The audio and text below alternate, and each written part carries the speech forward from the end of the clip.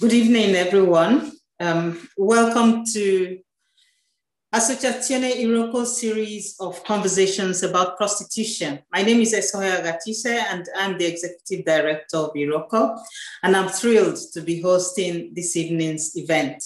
Iroko is a multinational, multicultural NGO that provides services to victims of sex trafficking and of domestic violence, as well as assistance to migrants generally. Our services include free legal and psychological support, cultural mediation, employment and housing search, and temporary economic assistance programs, to name a few. Iroko also carries out research and advocacy and is a member of several international coalitions, such as the Coalition Against Trafficking in Women, Coalition for the Abolition of Prostitution, the European Network of Migrant Women, and Brussels Call, to name a few. Iroko has won several awards, the last of which is the Child 10 Queen Sylvia of Sweden Award 2021. Iroko has also created the film entitled Journey of No Return, which is widely distributed in Nigeria and elsewhere as an educated and an awareness-raising instrument. It is important to note that Iroko is an abolitionist organization which advocates for the abolition of prostitution and for the introduction of the abolitionist law worldwide. As one of the very first organizations to introduce the idea of abolitionist principles in Italy, Iroko decided to carry out this series of webinars to educate people more about abolitionism. This is the fifth in a series of 7 meetings, and we've been having really between May and July this year, every Thursday. So now I will go to our 2 powerful women, 2 speakers today, Rachel Moran and Melissa Farley. Rachel is the founding member of Space International and author of the best-selling book, Paid For: My Journey Through Prostitution, regarded by legal scholar Catherine Mackinnon as the best work by anyone on prostitution ever. We're very happy to say that the book has also been translated into Italian, among many other languages, of course, by our sisters at Resistenza Femminista under the title Stupro a Pagamento. Rachel was prostituted for 7 years in Dublin and across Ireland from the age of 15. She later completed her education and received a degree in journalism from Dublin City University and a master's in creative writing from University College Dublin. She first addressed a crowd in 2011, which gathered at the launch of the Turn Off the Red Light campaign, urging Ireland to adopt the Nordic model, and was instrumental in the campaign's success. Together, they brought the abolitionist model to Ireland in 2 separate processes on either side of the Irish border. Rachel continues to work centrally within the International Survivors Movement, which calls for the implementation of the abolitionist model worldwide and has included many visits to Italy over the years to support our own abolitionist efforts. So thank you, Rachel. Melissa Farley has written 40 peer-reviewed articles on prostitution and trafficking and 2 books, Prostitution, Trafficking, and Traumatic Stress, 2004, and Prostitution and Trafficking in Nevada, Making the Connections, 2007. 25 years ago, she founded Prostitution Research and Education, an abolitionist NGO which addresses the connections between the sex trade on the one hand and racism, sexism, and poverty. The Prostitution Research and Education website provides information about trafficking, pornography, and prostitution, including a survivors blog, a list of agencies offering services to women who have been in prostitution, and news about research and anti-trafficking policy.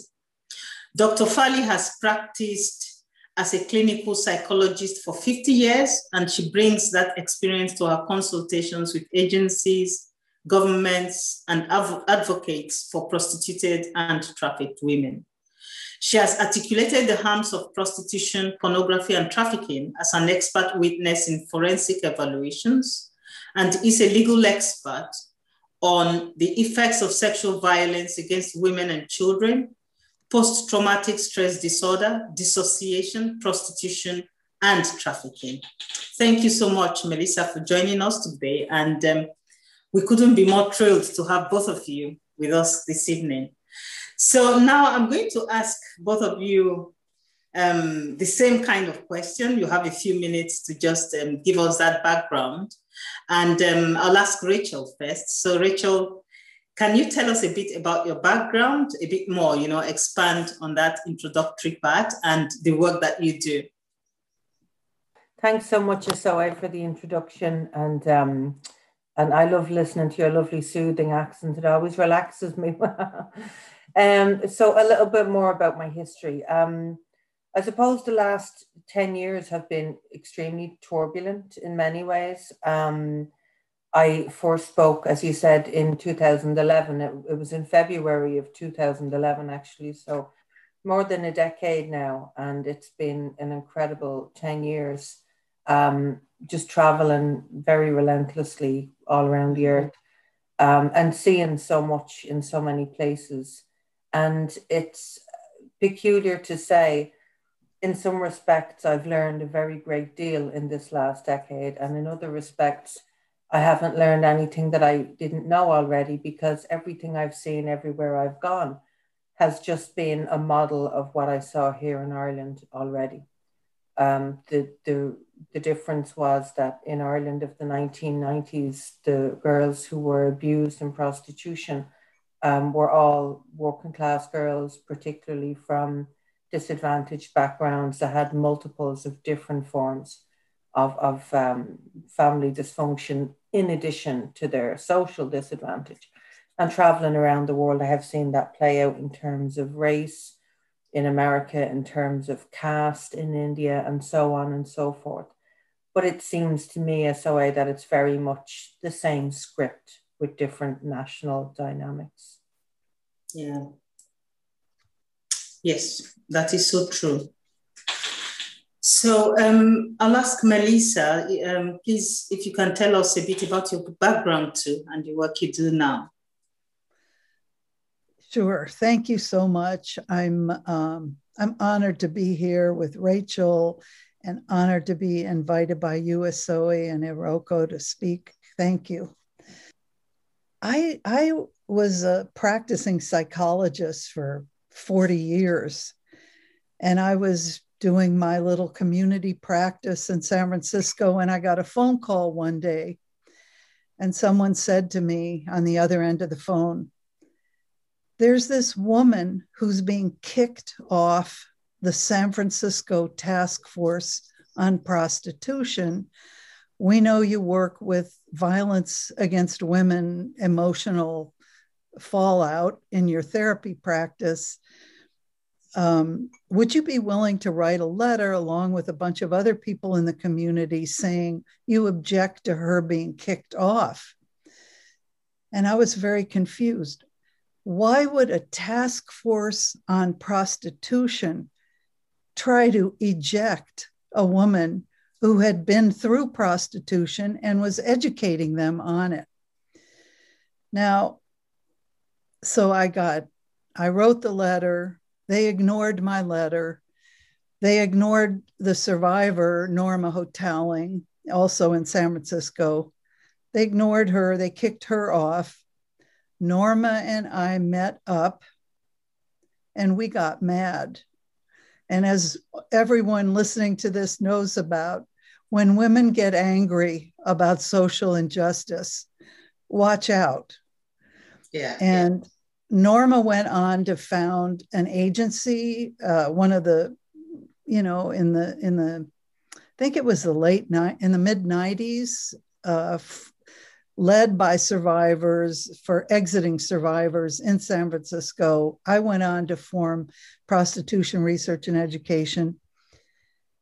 I think my point here is that I did not get into this field because, and I remember saying on the phone, well, I'll write the letter, but I don't know anything about prostitution.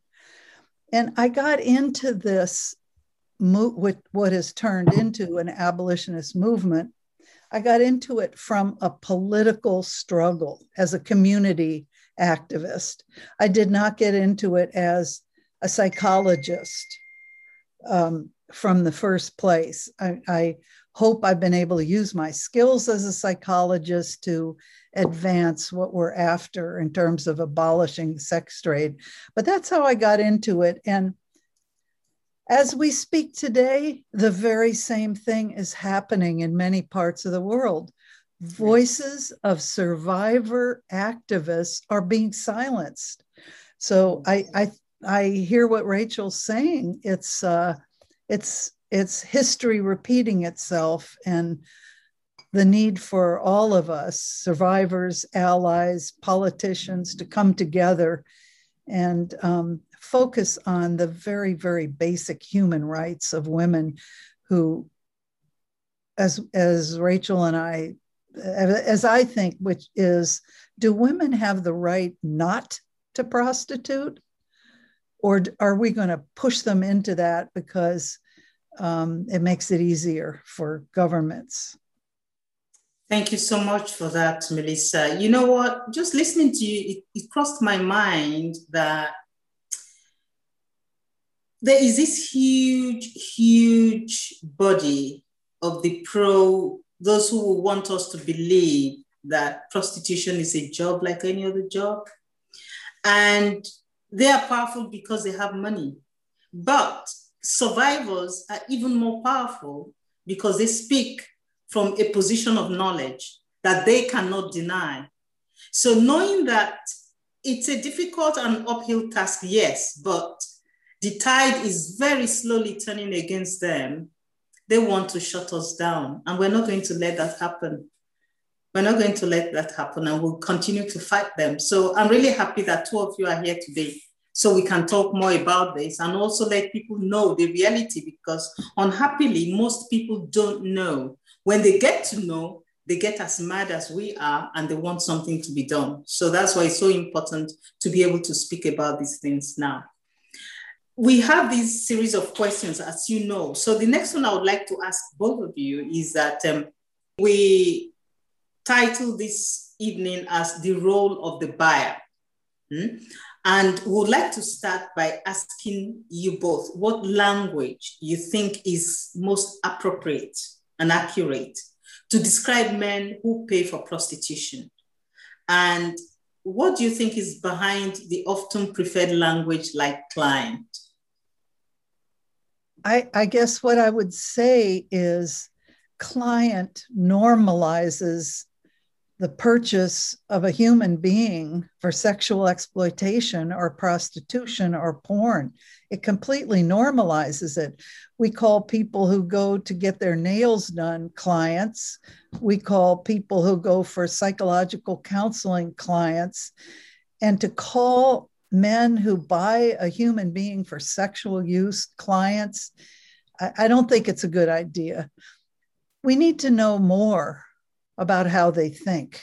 And that more than even the words we call them, I think quoting them, for example, their incredible dehumanization and contempt for women in prostitution, we really need to highlight that. I once interviewed a sex buyer who said, prostitution is renting an organ for 10 minutes. That says it all. How can you call that person a client? It's just, it's too respectful. Yeah, I guess. I'll stop there. Well, would it also be right to say that they actually don't have any respect for women in general, not just women in prostitution? Wow. Rachel, you want to say something to that? Oh, yeah. You know, the most recent translation of my book that went out was the Korean edition. And I didn't make it to my own book launch because along came COVID-19. Yeah. But by the time, there was about 7 years in the difference between the original in English and the Korean version. And you do a lot of moving on and evolving, or ought to do, I would say, over the 7 years. So when it came time for that edition to go out, I just really felt that I needed to write a new forward. I wanted to write a new forward for the book, and just speaking directly to Korean readers. And one of the things I said to them was that I identified several pieces of terminology that I'd used that I would advise them to ignore, whether they found it in that book or anywhere else. And client was one of those terms. If I were to go back now and edit that book again, there's several terms that would be gone out of it, and client is definitely one of them. And I regret that, but you know, we all make our mistakes. But Melissa's absolutely right. I agree with her completely, and for all the reasons she's identified. And I do believe that when we use the term client, at best, we're making a harmful mistake. Yeah, and you know, it's really a process of learning for all of us, because a lot of the language we use is what we inherited from the mainstream that has already been there. So sometimes we use it and then we realize, oh, when you go behind the meaning, you understand it better and you change it. So it's a good thing that we're able to do that, and that happens. So who can we say are the sex buyers? Well, if I can just jump back for a moment or so, to make the point that the term client is very rarely used amongst the women themselves. And I think that's very telling. Be they here in Ireland or anywhere else in the world, they have their own local lingo for the way that they refer to the men. Here we say punter. In America, they say John. I know in Sweden, they say cod. And there's all sorts of different language. But women themselves rarely refer to men as if they were popping into the butcher shop to buy a half a pound of sausages. You know? Can I tell you one of my favorite expressions? Yeah. In Johannesburg, South Africa, the women call the sex buyers steamers. Now, I'm from the US, and there's a certain kind of shellfish, clams, that are called steamers because they're steamed. And I thought, oh, I really don't understand this. What are they talking about? Do you know what they were referring to? Here's what it was. They finally explained the whole thing to me. There was a period of time when the Dutch white colonists would drive from their plantations into town in their cars with the windows up, and they would huff and puff when they saw the women, and the windows of their car would steam up. So the women called them steamers. It's just hilarious to me. I've always loved that one. Well, women are always very, very, they are inventive when it comes, innovative when it comes to, giving names terminology, to these things. And that's really important. So like I was saying, the next question was that of wanting to know who are the sex buyers and how would you define their role in the system of prostitution? They drive the sex trade. If they weren't there, it wouldn't exist. So they're essential. And they're also the most invisible part of the sex trade. We were talking earlier about advocates and proponents of normalizing prostitution as sex work. Well, have you noticed, and I'm asking everybody on this webinar, have you noticed that they don't bring up quotes from men who pay for sex? They don't talk about them. They talk about themselves, women who are paid for, and they talk about pimps or business managers, as they call them. They don't even mention sex buyers. And I think that's important for us to understand. One of the reasons for that is because when we start quoting these men, people cringe and they're appalled and they're revolted at how these men are treating human beings. Here's what, in the course of our research, here's what another guy said. Prostitution is where men have the freedom to do anything they want in a consequence-free environment. That's the truth. We've interviewed men who buy sex now in 7 different countries.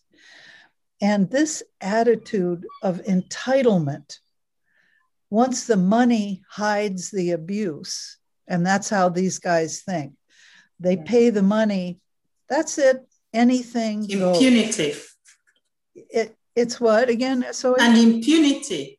Yes, they think it offers them impunity for what in any other context is a gross violation of a woman's human rights. But in prostitution, sexual harassment, rape, assault, poisonous verbal abuse are the order of the day. So I guess that's the first thing I would say about it. And I know both Rachel and I have a lot more to say, so let me stop here and pass it on. In terms of who they are, you could look at that from a whole different range of angles. I think it's important to talk about demographics because they are always, in all circumstances, just like I spoke earlier on about women always being there in the main, in terms of the population from positions of marginalization and disadvantage, multi-layered.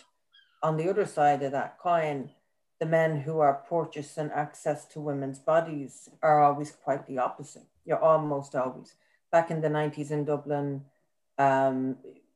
we live in a country that's, you can differentiate people in terms of class by what you hear, by the way that they speak. Our accents are not just divided regionally, they're heavily divided along class lines.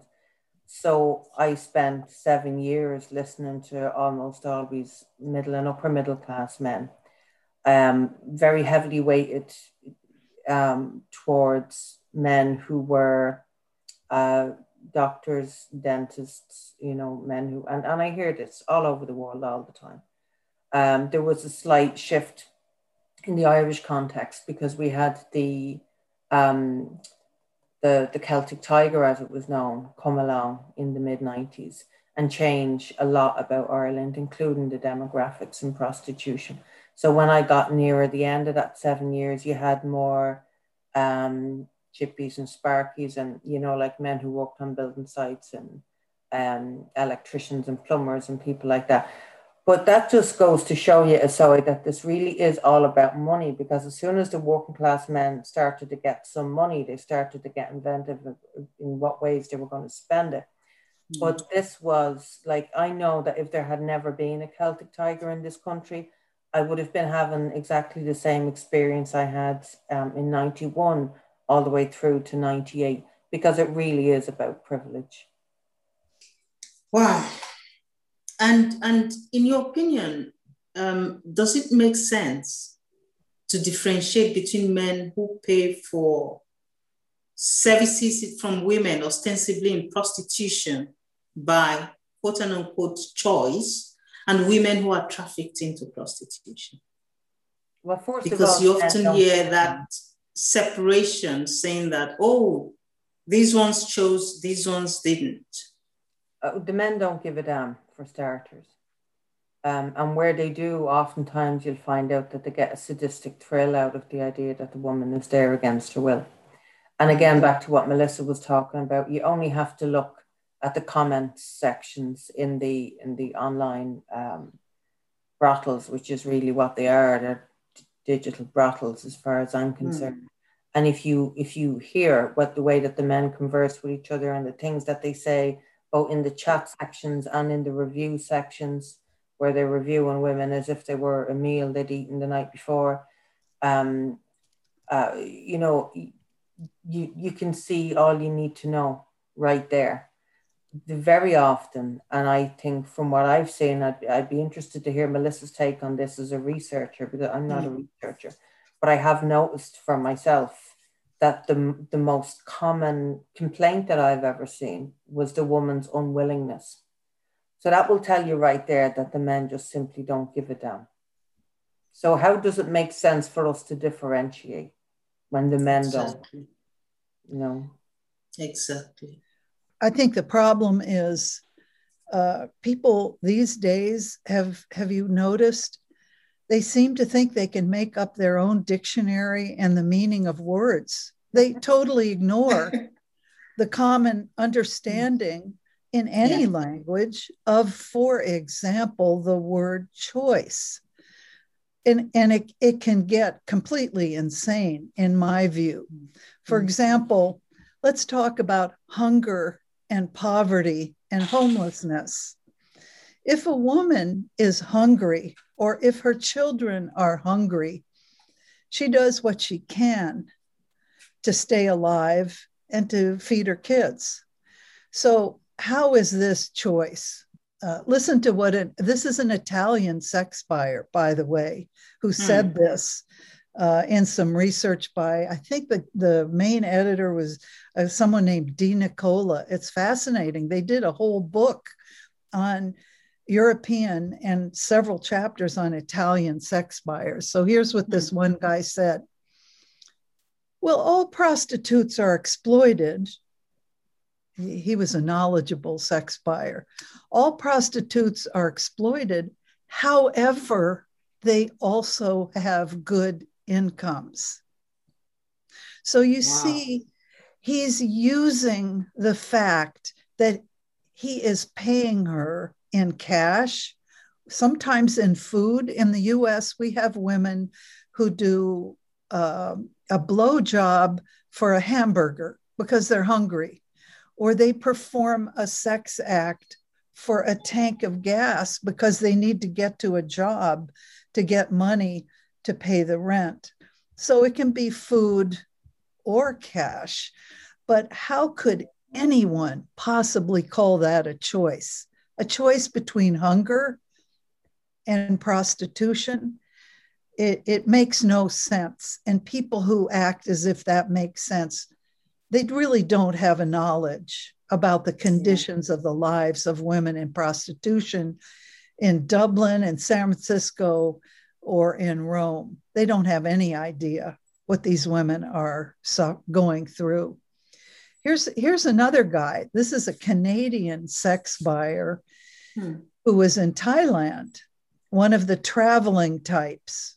And there are many of those who go to someone else's country, especially countries in the global South, where women are more vulnerable because of poverty, civil conflict, climate change, etc. So this guy was saying, a Canadian man who traveled to Bangkok to buy sex. He said, well, I'm helping her out. I'm putting food on her plate. As if he's some kind of humanitarian. And Rachel, I know, has one of the world's great responses to that humanitarian attitude on the part of sex buyers. I don't even know if she can say it on a webinar, but if you can translate what you said, Rachel, it cuts through all the baloney, doesn't it?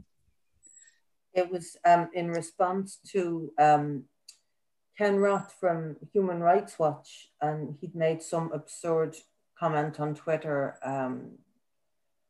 I would have to paraphrase it. I can't remember what he said exactly, but it was along the lines of the humanitarian. He was basically alluding to the idea of the humanitarian nature of what men were doing in exploiting women, or women's right to so be exploited. I can't remember his words exactly, but I was so incensed that I told him the humane thing to do, the humane thing to put in the mouth of a hungry woman was food and not your cock. And it was probably in the more genteel things that I had to say that I thought were working for it. They were all left just because that's been the most quoted thing I've ever typed anywhere. Is it? Yeah. And I think it was important to let him have it like that, to say it to him like that, because otherwise it wouldn't get to him. No. They're just so blunt, they wouldn't understand. Well, it's so brilliant because it cuts through all this BS about choice. That's not her choice. It does. You know, that is not her choice. And that's what I like about it. Yeah. But just the fact that he was the head of Human Rights Watch in itself, that's heartbreaking. The obscenity of it, you know. Yeah. I feel like we're living in an age of obscenity. Right now. That's really, really heartbreaking to have that kind of person in that kind of very important and sensitive position. Unhappy. So I just wanted to ask, can you tell us about the research on how men's attitudes towards women in general are correlated with sex buying? I think that would be very important to know. Yeah. Sure. Just a bit about it, and I guess one of the studies that I absolutely love was done by I can't remember the name of the researcher right now, but they studied. This was a big public health survey, and they studied more than 1,000 men in Chile, Croatia, India, Mexico, and Rwanda. In each of those countries, they interviewed 1,000 men about their many, many things, including their health. And because they had such huge numbers of interviewees, they were able to look at this.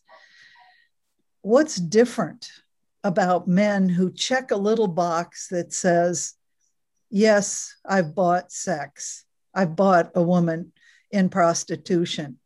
Does that make them different from thousands of other men?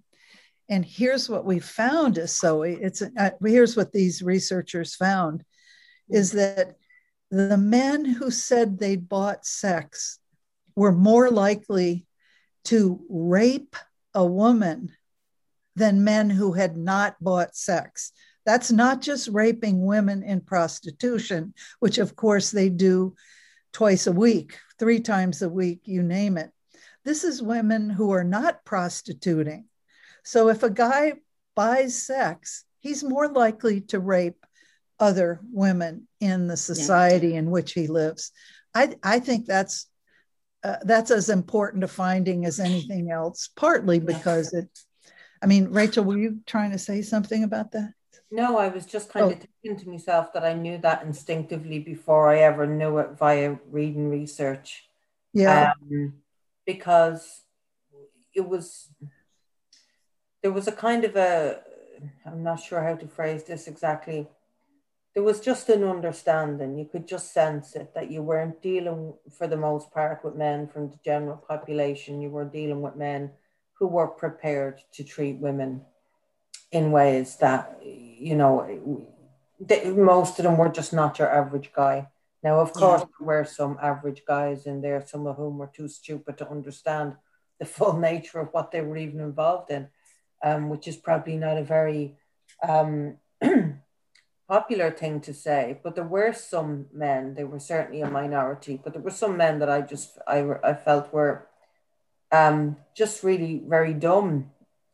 Now, I would imagine that the dumbness, that the difficulty they had in understanding what exactly the dynamics they were involved in and what their role within those dynamics would have dissolved very quickly if they'd walked into a brothel and found their sister sitting in the bed. So maybe they weren't as bloody dumb as they made themselves out to be.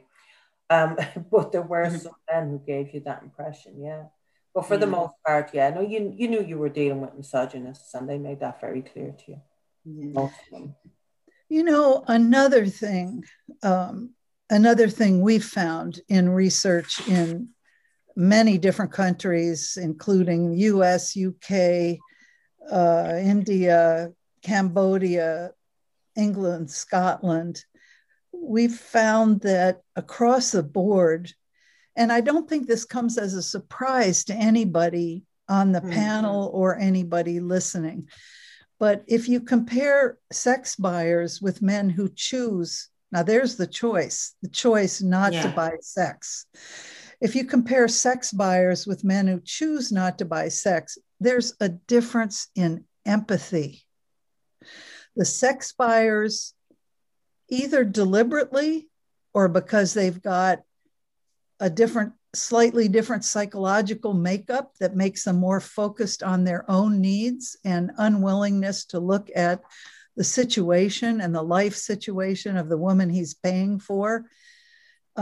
They're significantly different in empathy. And they tell us this. They have told us this up front in interviews. One man in London said, "I don't want to know about her. I don't want her to cry or this and that, because that spoils the idea for me." In other words, he doesn't care if there's a pimp standing down the block or outside the room of the brothel in Soho. He doesn't care whether she has bruises or a look of terror in her eye. No, no, no. He cares about one thing, which is getting off sexually, and his money justifies that abuse.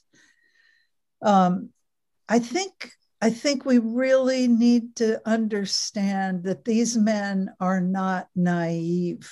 They are not ignorant. They see what is going on in systems of prostitution.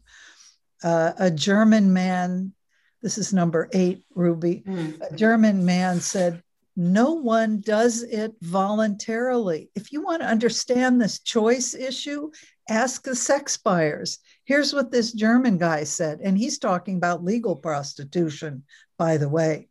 Where the state is part. Say what? Where the state has become the pimp. Yes.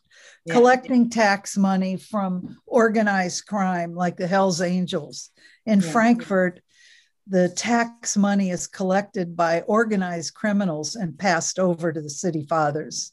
If you can believe that level of corrupt complicity between organized crime and city officials. But what this one guy said, I just wanted to be sure I let you know what they said. This guy says in Germany, well, no one does it voluntarily. And he even knew who was the most vulnerable in Germany. He went on to say, the Romanians and Asians are 100% tricked or deceived. Now he's buying these women who are from Romania or who are Thai or Korean or Chinese. He's buying these women in a legal brothel, state-sponsored brothel, but he still knows. He knows they've been deceived, tricked, trafficked, coerced. These men know a whole lot about trafficking and violence and abuse, even though sometimes they pretend they don't. They just don't care. And it's like, for many of them, I think it's that thing of dehumanizing the person for them to pretend they don't know, to do all of the horrors that they do. So I think to that extent is really deliberate. It's a very deliberate act, I think, because they are the ones, as you rightly said, who actually make the choice whether or not to buy.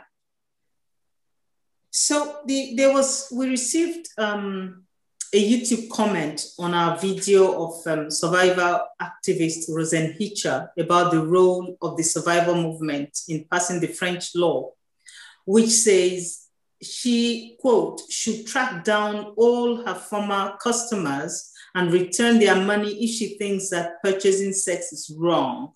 They provided the funds to support her and her children. Now she's bitching about it and saying they should be prosecuted, unquote.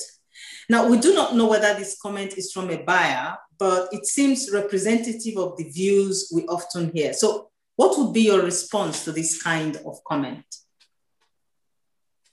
So they're saying, well, she got paid, so shut up. Is that kind of it? Okay. Yeah. Well, I must say, I'm going to quote what I've learned from Rachel about the role of money in all of this. It's incredibly important. what that payment of cash does. Let's start out with the understanding that prostitution is unwanted sex on the part of the woman. She wants the money and he wants the sex. The money that he pays her does several things. One, it coerces her to perform a sex act that she wouldn't otherwise do unless she needed the money for survival. Two, the sex buyer's money hides his violence. It covers it up, like we heard from the guy from the Canadian sex buyer in Thailand. And it kind of decreases his guilt about his responsibility for the abuse he's perpetrating on another woman, the paid rape, if you will, that he's perpetrating on her. And thirdly, and this is something that any survivor, I think, can talk about better than I, but I've come to understand it, is that accepting that money shifts the blame onto her. That's how he says, you made a choice. See, you took my money. It's your choice. No, it's not. But the psychological destructive process that money shoves on her is she ends up feeling herself that it was her choice. He convinces her of that. All of these self-congratulatory sex buyers who run around saying, well, I'm helping her out, I'm paying her money, see, now she can pay her rent. She internalizes that, and she can even end up hating herself or blaming herself for that. So, Rachel, what have I not explained about that? Because you laid that out so clearly for me. Thank you, Melissa. Yeah, I think the ultimate thing is that it confers culpability. I think that was the phrase that I wrapped that one up with.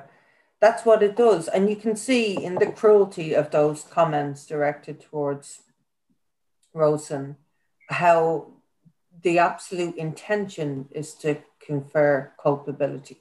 That's what the money is supposed to do. Yeah. I mean, it's supposed to keep you quiet when you're in the room, and it's supposed to keep your mouth shut years and decades later, as this man, no doubt a punter himself, has so clearly demonstrated. I remember someone I know saying this when we were discussing these issues, and it came out that this person is actually a sex buyer. And that was exactly the kind of excuse he tried to use, saying, oh, but I'm paying her, and without that, she wouldn't have money to feed herself or her children. He really didn't feel any shame, which he should have. And I hope someday he gets to realize the kind of horrible person he is in doing that and in thinking that way. And I think it's so important to let people know more of this, because generally society tends to follow that line of thought and not realize all of the abuse that's behind it. It's so important to continue to say this and to reinforce it, to make them understand that the guilt is on them. And they are the ones who should be ashamed of themselves. Well, guilt, but also, as Rachel says, culpability, responsibility, yes, accountability. And that's where the Nordic model comes in, of course. Yes. A law that actually holds sex buyers accountable. I guess what I would also say about, in response, in defense of Rosen Hitcher, who is a phenomenal activist in France, I would say, you know, if we recognize that domestic violence has a perpetrator and a victim, exactly, we punish the batterer.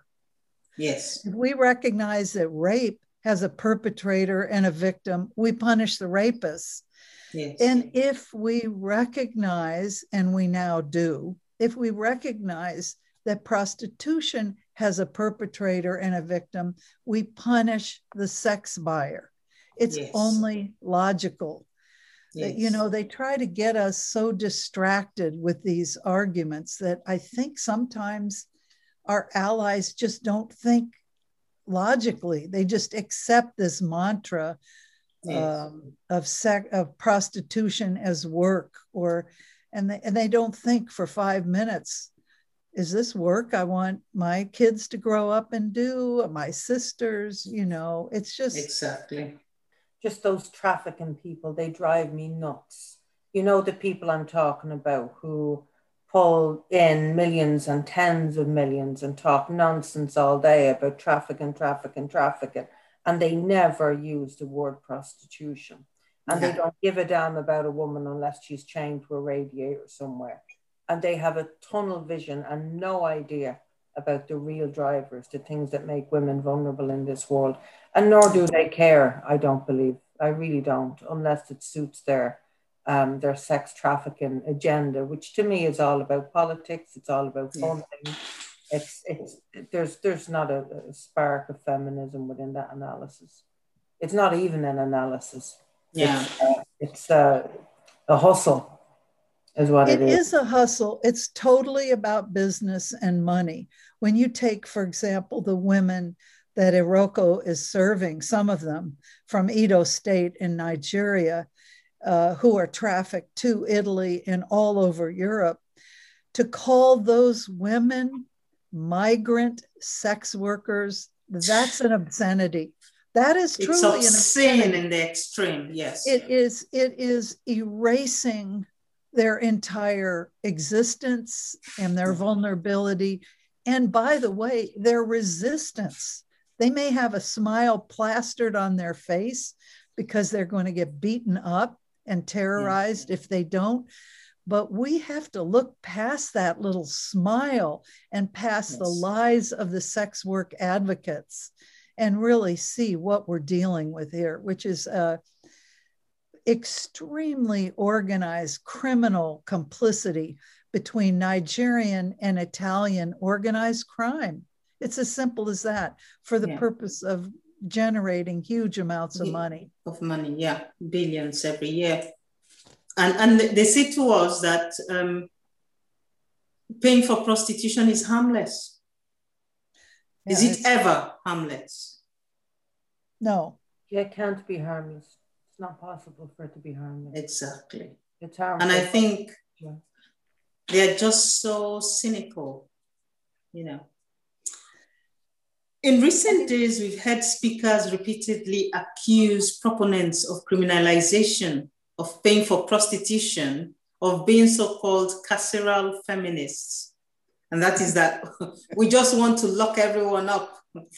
There seems to be the idea that we focus our attention exclusively on the demand, the buyers, and that we are somehow ignoring and turning attention away from the systemic problems, the social inequalities and injustices that causes the vulnerabilities that so often precede trafficking and prostitution. So what do you think of this? Rachel, help me out here, but I'll start out. I'll tell you, what's carceral, which means the body. What's carceral is prostitution. That's carceral imprisonment of a woman's body. That's psychic imprisonment of her ability to respect herself and love herself and exist like non-prostituted women. That's about as carceral as you could get. I mean, it's so insane. Here's what that kind of remark does. It almost stops my brain from working. It's so off the rails. I can relate to that so much. It's like as if your head was like the inside of a clock and you have all these different wheels that feed into each other and something in the middle, and they just that's the mental image I get. I can relate to that entirely. I guess my answer, I'll give you a short answer. Sorry, just nonsense.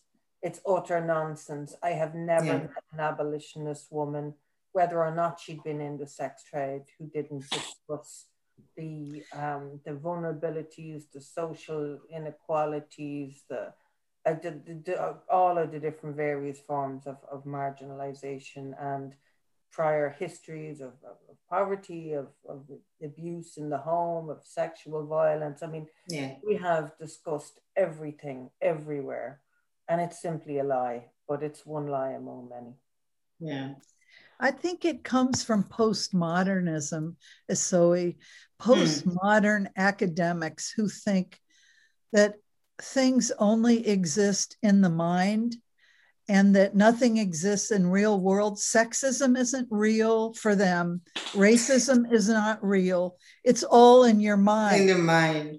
And it's so crazy, but they use these fancy sounding words that make people think they know something. You know, if you use a 5-syllable word and you're an academic, maybe you're going to get people applauding for how smart you are. But we just have to stay focused on the perspective of the woman in prostitution. And that clears it all up for me. Let's just think about it from her point of view. And indeed, our work as abolitionists starts from our deep knowledge of the kind of social injustices that women suffer that lead them to fall victims of these kinds of prostitution industries. And so it just doesn't make sense when they say that. And in fact, I was really going to ask both of you about pro-prostitution academics, if you can expand on that. What do you think of them? Those who come out that, oh, well, it's a job like any other. And, you know, they're writing tons of books and articles on how fantastic it is. But of course, when it comes to the personal, they don't want you to say if they will allow their children or themselves even to be in the industry. So what do you think of them? You know, I've had this conversation numerous times. I despise them by a very large margin, beyond anybody else. I mean, more than any pro-lobby mouthpiece you can think of, whether it's, you know, a woman who's involved in the Sex Workers Alliance and she's up there making a fool out of herself, snorting coke all the time and talking nonsense in this extremely selfish, regarding way that I've seen a lot of that in the Western world. I really have. And, you know, and of course you're angry with those women, and of course what they say bothers you, but I don't have any hate in my heart, not a spark of it for those women, because I feel sad for them. Ultimately, at the end of it all, I feel sad for them. You know, I know they have a longer road to come back from than I did. That much I do know, because I was never so far gone that I would get up with a mic in my face and a TV camera on me talking that kind of nonsense in the full public view. No chance. So I feel sorry for them. I know I'm going a little bit off track now. The pimps. I can't bring myself to hate the pimps as much as the academics, because at least the pimps, you understand, they're in it for the money. It's straight up exploitation. They're all about the dollar. If you shut down the sex trade, tomorrow they'll be off selling firearms or narcotics. It's just about the bottom line for them. But the academics are a different breed. They're a different breed. And this is why I have got this. I just despise them, because they are removed in every conceivable way from this issue. They're removed physically, they're removed emotionally, they're removed mentally, spiritually.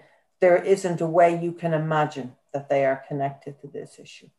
And yet they feed off it like vultures. They're just vultures picking off the bones of brutalized women, impoverished women, women who have lived the absolute polar opposite of all of their different elements of their own privileged existence. And that to me is worse than any pimp on this earth. Wow. I think I'm going to quote that. These vultures, these academic vultures, I think I'm going to keep that quote. Thank you for that. I mean, one of the things, what I would say about that, Asoe, if I may, is that I think we live in a fact-free world sometimes. People don't pay attention to the facts that are right in front of their in front nose. of them. And I would encourage people to trust their instincts, to trust their intuition, and please don't think that it's a good thing to act woke or cool or hip about this issue of prostitution. There is nothing. That's one of the big lies that I confronted and that actually silenced me as a new activist when I got involved in this work. People would say, "You don't know what you're talking about, Melissa. You haven't been there. You aren't a sex worker." And I always thought to myself, but wait, I know what it's like. I can imagine what it's like to be homeless or to be on the streets or to have to do something you don't want to do in order to survive. All of us have had that experience.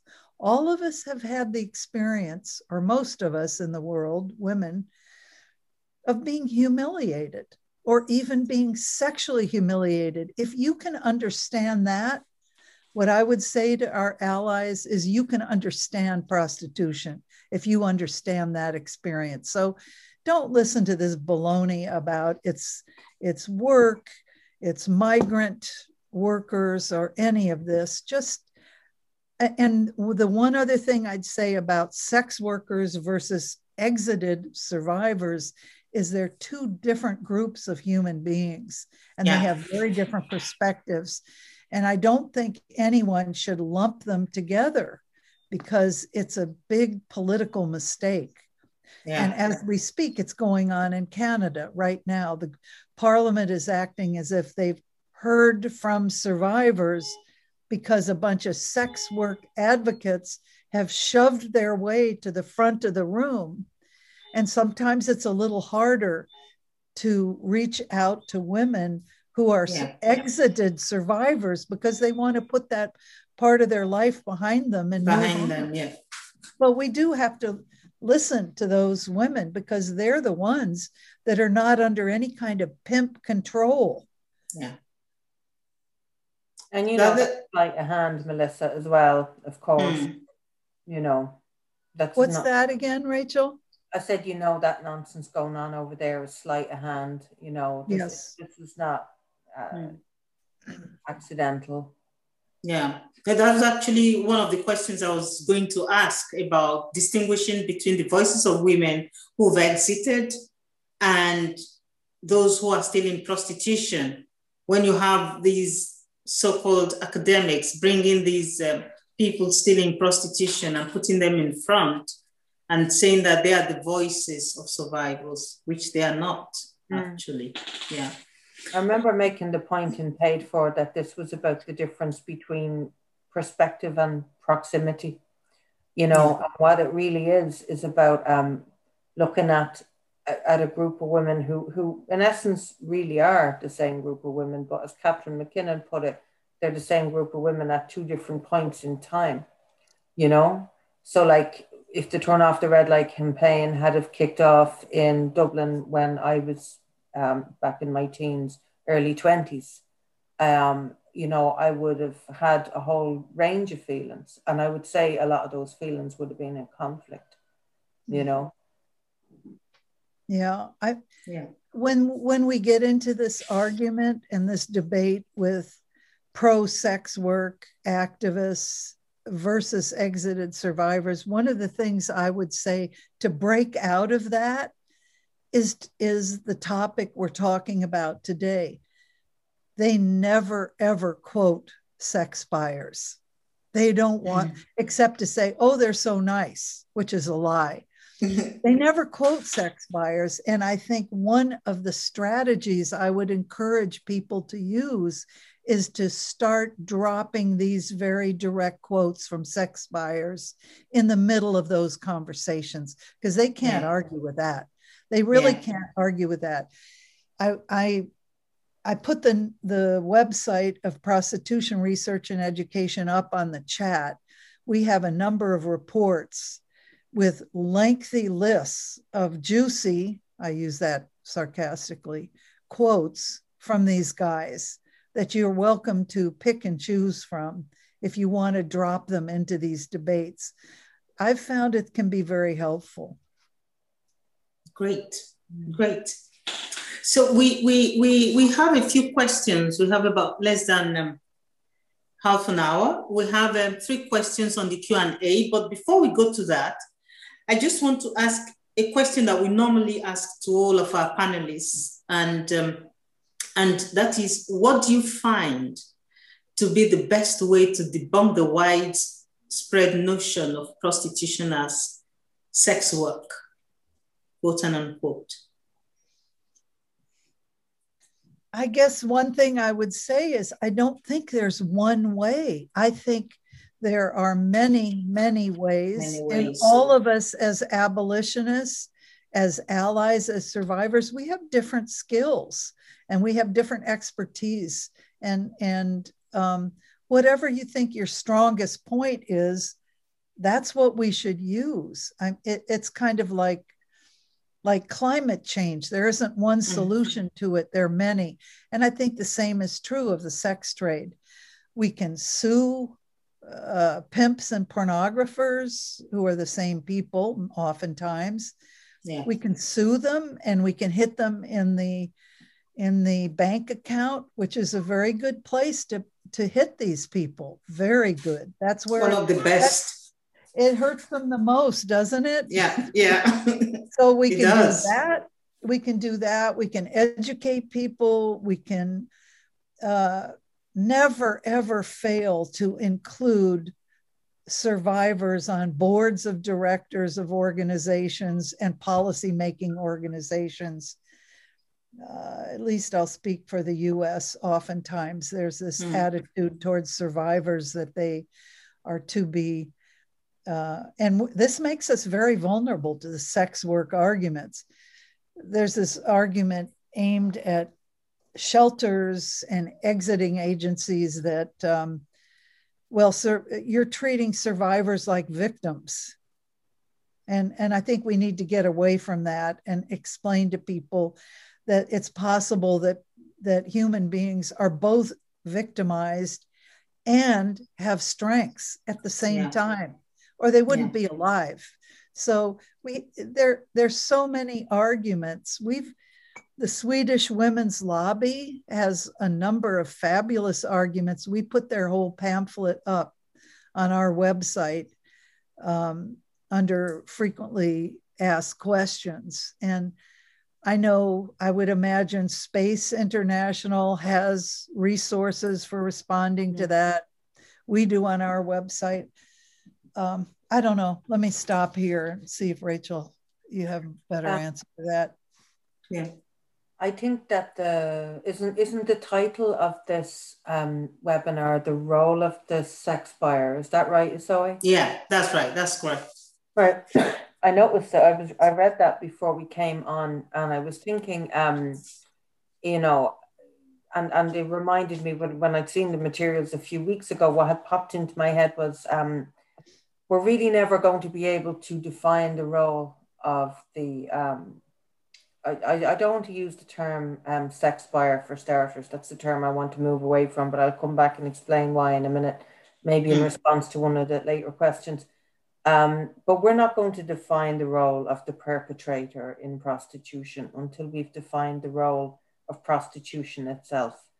I think what we're doing is putting the cart before the horse here, in much the same way that we would never be able to define the role of the slave master on the plantation before we define slavery as an oppressive system.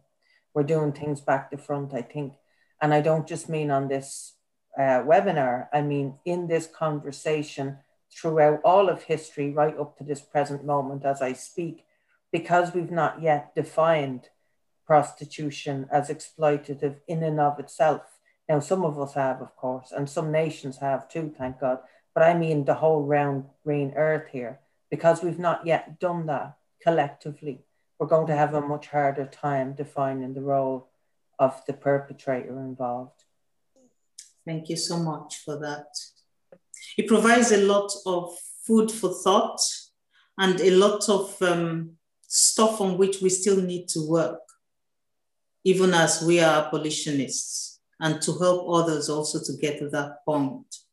Yeah, a long way to go, but we're heading in the right direction. Yeah, happily. There are three questions. I think the first one is from Sigma Huda, the former UN SRT, for those who are listening. Yes. And she says, hello, everyone. This is Sigma Huda. Nice to see you three powerful women. Would appreciate if you could differentiate the very popular terms sex work and prostitution. And again, sex worker and prostitute, or woman in prostitution. If Melissa could address this, it would be most appreciated. The difference between sex work and prostitution. I mean, hello, Sigma Huda. I'm honored that you're on this call and thrilled. I constantly quote what she wrote when she was at the UN, which is that most of the time on the ground, legal prostitution meets all of the international definitions of what trafficking is. That was such an eye-opening and crucial comment about the nature of prostitution, which is that you really can't tell the difference between prostitution and trafficking most of the time. For me, let me first say, I don't think anything called sex work exists. I think there's a tiny, tiny percentage of mostly privileged women in mostly the global north who, for example, may have been deceived about the nature of prostitution and calling it sugar daddy or a dating website or something like that. They are also deceived into thinking that this is a job that they can engage in for a few months and make their 5 years of college tuition payments. And they can get rich in 5 months. That's a lie. And this tiny minority of women, let's say less than 5% of everybody in the world who's in prostitution, 5% or less, this tiny minority has privilege that most women do not. Most of all, there's class privilege. They have backup options. After the first gang rape on their dating sugar daddy outings, after the first gang rape, they can turn to a relative or a neighbor and say, I'm coming over to your place. I can't pay my rent anymore, but I'm out of here. I'm not doing this anymore. 95% of women in prostitution do not have that kind of choice to pay for their education, to pay for their rent, to pay for their food. So there's class privilege among that group who say they're choosing prostitution. And even they are hurt, as privileged by class and race as they are. They get hurt too. So that's the first thing I'd say. The second thing I'd say is we did a survey of frontline agencies and government reports, as many as we could find. And what we discovered is 84% of every adult in prostitution is under third-party control, pimped, or hungry. It's as simple as that. It's not a choice. Almost everybody is being controlled. So I just think we have to throw that kind of information at people rather than arguing the dictionary about sex work. It just makes no sense. I don't know if Rachel wanted to say something to that too. Just to expand on it briefly a little bit, to say that you look at the terminology of the woman as an individual, you know, whether you refer to her as a sex worker or a prostitute. One of the conversations that I regularly find myself butting heads with is with people who want to choose between the two. I would choose neither, and I wouldn't dream of using either, because prostitute gives the idea that this is the essence of the woman, this is what she is, you know. And sex worker, of course, normalizes and sanitizes the situation she finds herself in. So I would reject both. There's no choice to be made between them. And I'd refer to her as a prostituted woman, because that brings the perpetrator into the picture. We need to continually do here. And the other question now before we is oh, okay, it was just a request from Melissa to post the excellent quote you read from Rachel with the 3 ways that money coerces. And yes, Sigma was with us, so she heard all of it. So I don't know if you want to speak to that, Melissa, about the 3 ways that money coerces, or also Rachel, since it was a quote from you directly. Oh, I'll let Melissa read that out if she has a verbatim. Oh, okay. Do you have that, Melissa? Also, Rachel and I wrote an article that has been published that has some of those arguments about culpability and the role of money in coercing a concept of who's responsible, who's accountable, who's to blame, whose choice is it, whose choice isn't it. And that article it's called Consent, Coercion, and Culpability. I think it's up both on the Space International website and on the Prostitution Research and Education website. So that's one source. I mean, just briefly, his cash is what the mode of coercion is. His cash is what effectively makes the concept of consent irrelevant. His cash is the coercion, because she needs the cash to pay for essentials like food and rent. So the money is the coercion. Money coerces her to perform prostitution. And secondly, the money hides his violence, as you've heard in the quotes from some of these sex buyers today. And third, and these are equally important from my point of view, the money that he pays to buy a person for sex, that shifts the blame onto her, because he can then say, she made the choice to accept the money, which is, of course, not really a choice, but he ends up blaming her, and then she even ends up blaming herself. Well, I took the money. And it explains, this is the only thing that to me has ever explained prostituted women's relationship to money sometimes while they're in the sex trade. It's like they hate the money. The money itself is filthy. It is. And I'd never met a woman who had a healthy relationship with money while she was in the sex trade.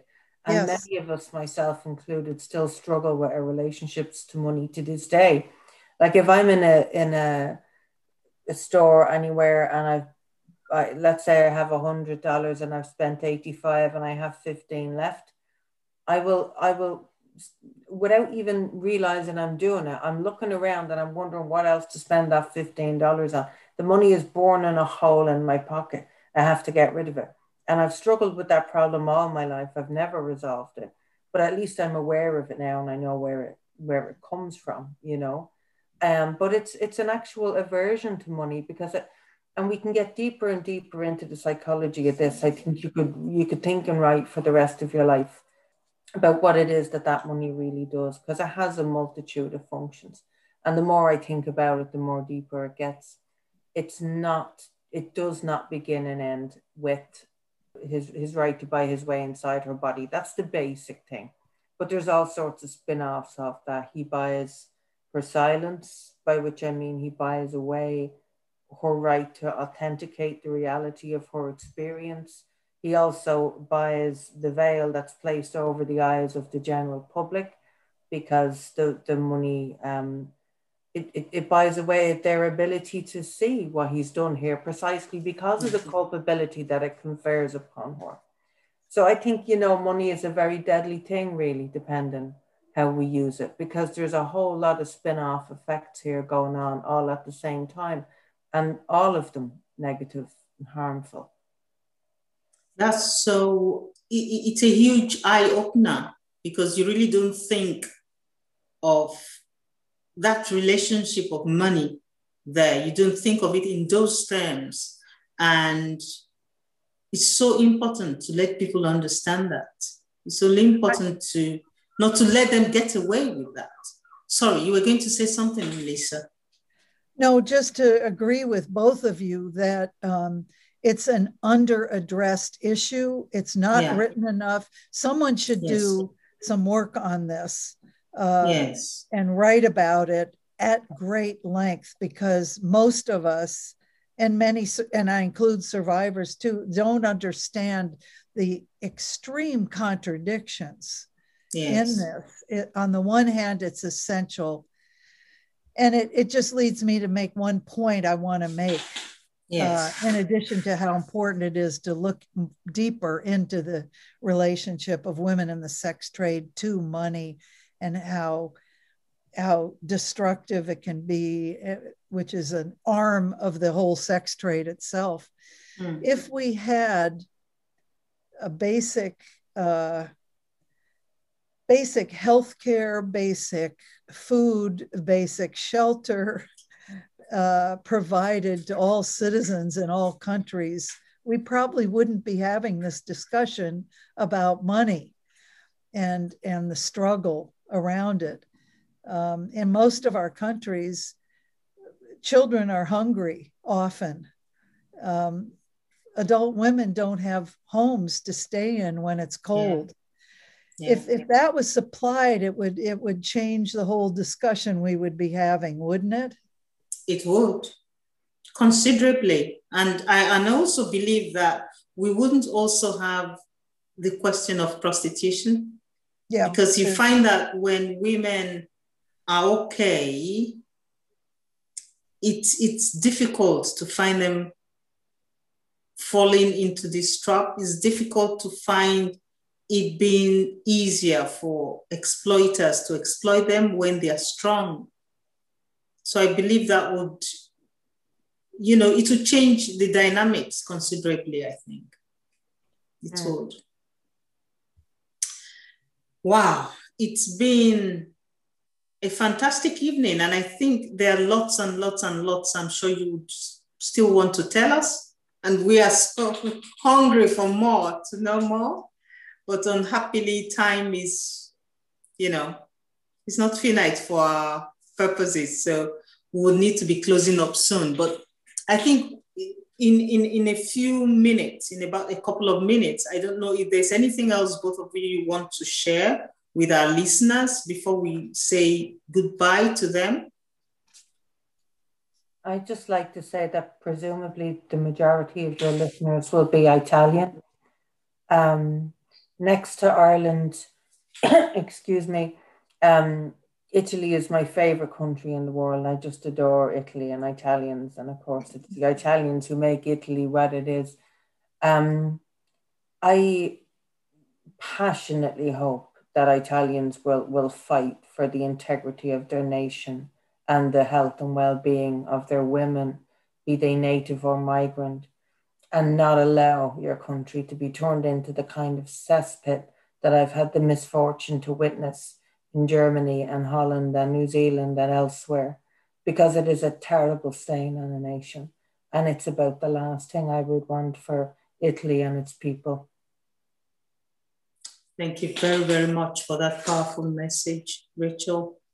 I hope everybody listening understands and will join our fight to ensure that things change in Italy in the right direction, of course. Melissa? I would say that most men do not buy sex. Most men make the choice not to buy sex. And I hope that Italian men, Italian politicians point that out, that they're making that choice deliberately not to ever buy sex. And why are they making that choice? I hope men in Italy, men every place start opening up and being more vocal about, if they choose not to buy sex, why is that? Tell us about that. Tell other men about that. That will require them to make a statement about how they understand the abuse and the harmfulness of the nature of prostitution per se, as Rachel was saying. Wow. Thank you.